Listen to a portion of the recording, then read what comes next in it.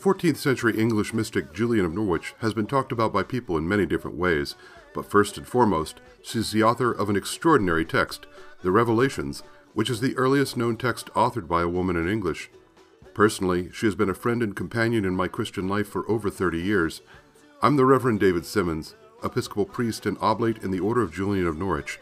Thank you for joining me as we read and pray through the works of this extraordinary woman of faith and explore what she has to teach us about God's love.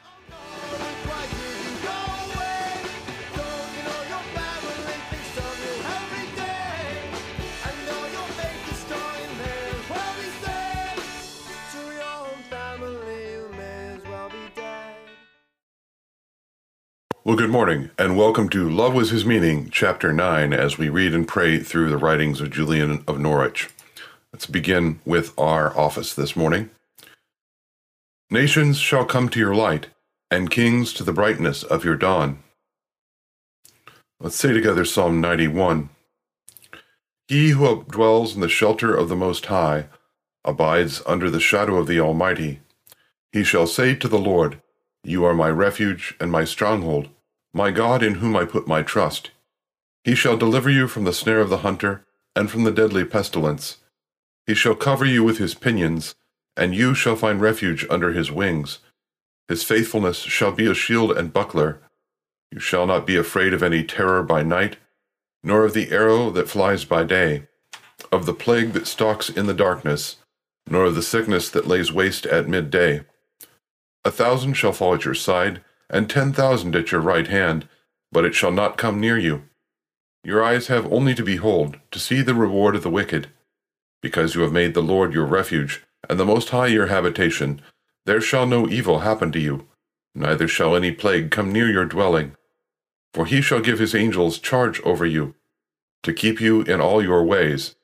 They shall bear you in their hands, lest you dash your foot against a stone. You shall tread upon the lion and the adder. You shall trample the young lion and the serpent under your feet. Because he is bound to me in love, therefore will I deliver him. I will protect him because he knows my name. He shall call upon me, and I will answer him. I am with him in trouble. I will rescue him and bring him to honor. With long life will I satisfy him and show him my salvation. Glory to the Father, and to the Son, and to the Holy Spirit, as it was in the beginning, is now, and will be forever. Amen. As we prepare ourselves for a reading from the Revelations of Divine Love, let's say together a prayer of Julian. God of your goodness, give me yourself, for you are enough to me, and I can ask nothing that is less that can be full honor to you. And if I ask anything that is less, I shall always be in want, for only in you have I all. Amen. Well, beloved, we're ready for Chapter 9 in the Revelations of Divine Love. Chapter 8 was largely kind of a recapitulation of what we had seen so far in this first showing of Christ's face and his head and the bleeding on the crown of thorns. And this is the last chapter before we get into the second revelation. Or the second showing, I should say. I am not good because of this showing, but only if I love God better. And in so much as you love God better, it is more to you than to me. I do not say this to those who are wise, for they know it well, but I say it to you who are simple, for your benefit and comfort, for we are all one in love. Truly it was not shown to me that God loved me better than the least soul that is in grace, for I am certain that there are many who have never had showing nor vision, except from the common teaching of Holy Church, who love God better than I.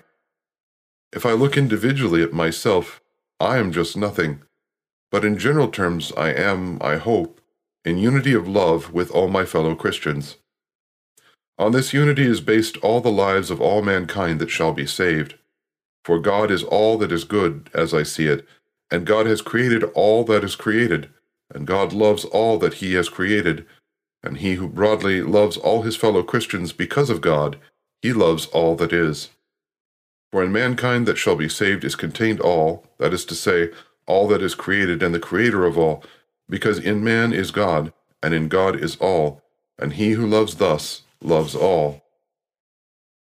And I hope by the grace of God that he who sees it in this way shall be truly taught and mightily comforted if he needs comfort.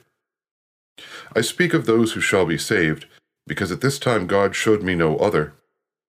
But in everything I believe as Holy Church believes, preaches, and teaches, for the faith of the Holy Church which I had beforehand believed, and, as I hope by the grace of God, willingly observe in use and custom, remained constantly in my sight, wishing and intending never to accept anything that could be contrary to it.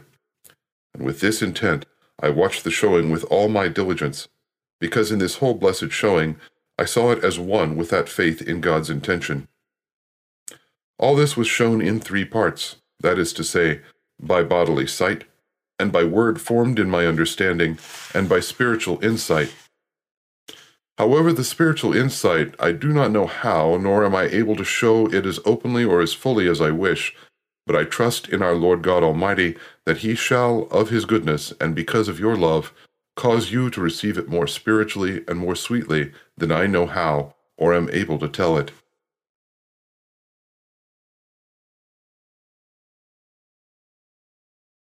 So, beloved, here in chapter 9, we have a few points to bring up. One constant refrain that she has is this idea of she's not necessarily good because she's receiving the showing. That's a really important point, especially in mysticism at the time, is this constant idea that revelation has nothing to do with the spiritual state of the person who receives the showing, has nothing to do with their goodness or anything like that. It's a gift from God. It's an unmerited gift from God that's given. So she's not good because of the showing, but she's only good if she loves God better because of it.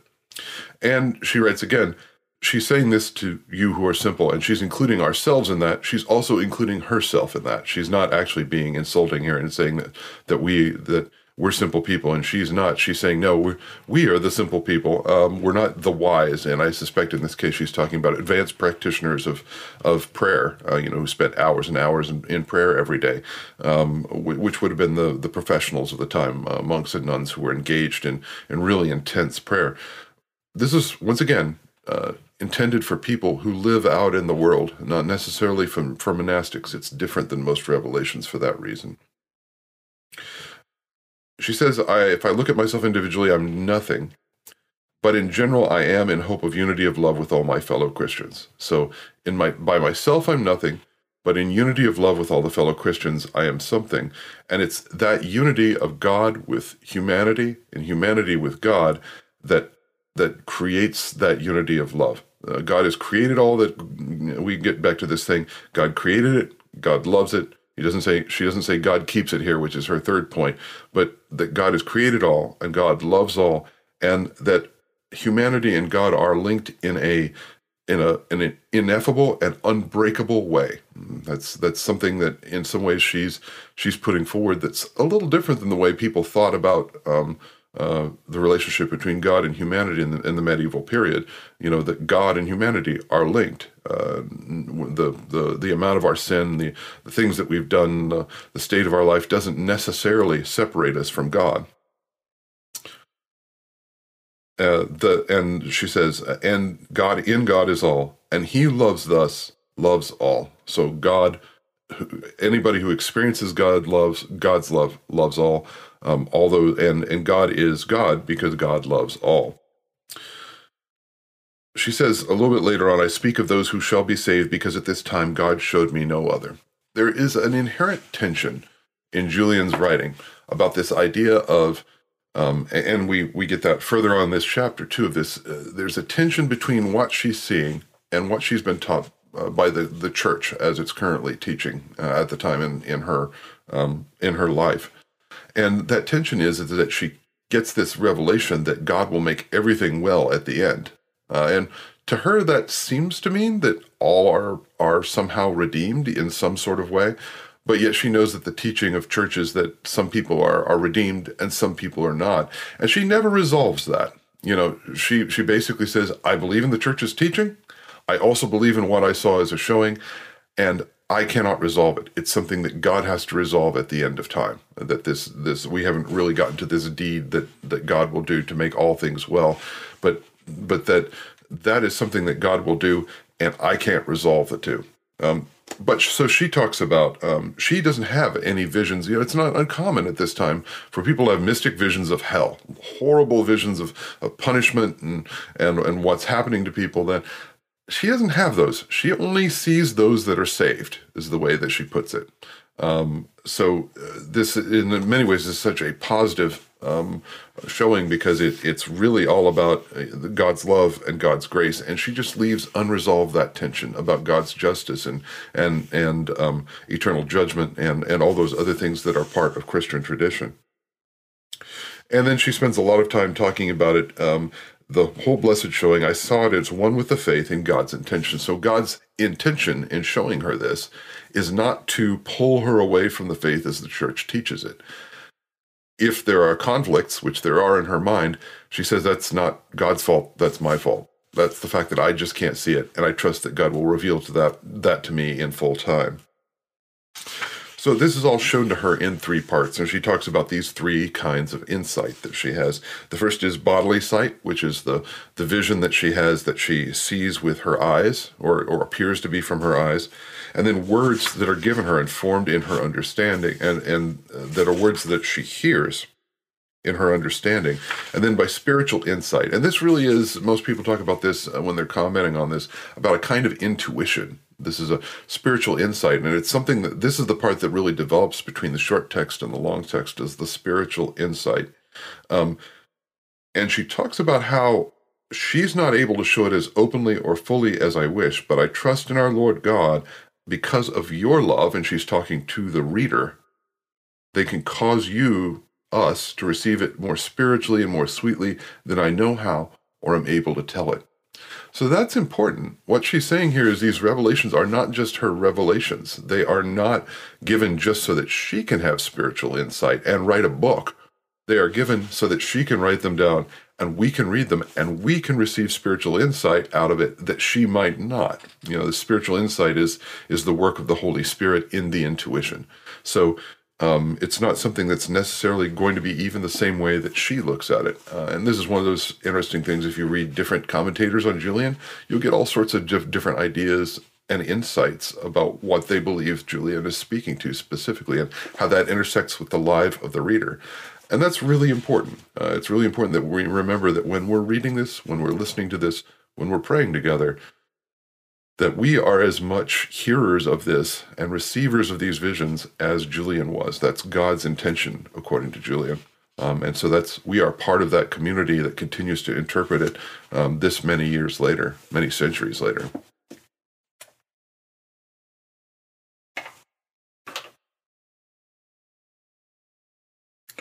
Let's continue with the Apostles' Creed. I believe in God, the Father Almighty, creator of heaven and earth. I believe in Jesus Christ, his only Son, our Lord.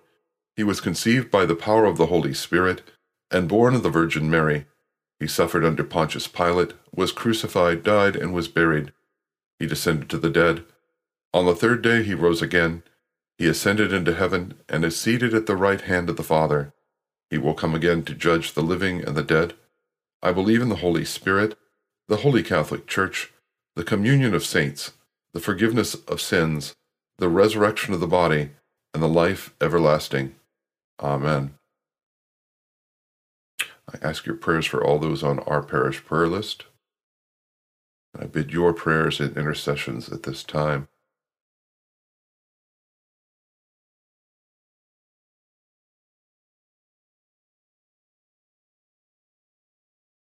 Let's pray together the Lord's Prayer. Our Father in heaven, hallowed be your name. Your kingdom come, your will be done on earth as in heaven. Give us today our daily bread. Forgive us our sins as we forgive those who sin against us. Save us from the time of trial, and deliver us from evil. For the kingdom, the power, and the glory are yours, now and forever. Amen. Let us pray. Most holy Lord, the ground of our beseeching, who through your servant St. Julian revealed the wonder of your love, grant that as we are created in your nature and restored by your grace, our wills may be so made one with yours that we may come to see you face to face and gaze on you forever, through Jesus Christ our Lord. Amen. Well, thank you all for joining me today for Love Was His Meaning. We will be back next week with yet another couple of episodes. Take care of yourselves this time where when this is being recorded, the Omicron variant is moving very quickly. Please do everything that's being asked of you in order to keep not just yourself, but the people around you safe. And until I talk to you again, take care of yourselves and God bless.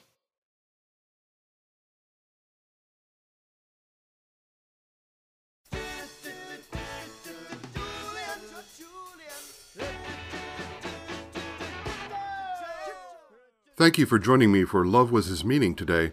This podcast is generally available twice a week on Tuesdays and Thursdays. The text of Julian's Revelations used in this podcast is The Complete Julian by Father John Julian Swanson, OJN, and is used by permission of the Order of Julian of Norwich. The theme music is Julian of Norwich by Bombadil and is used under license.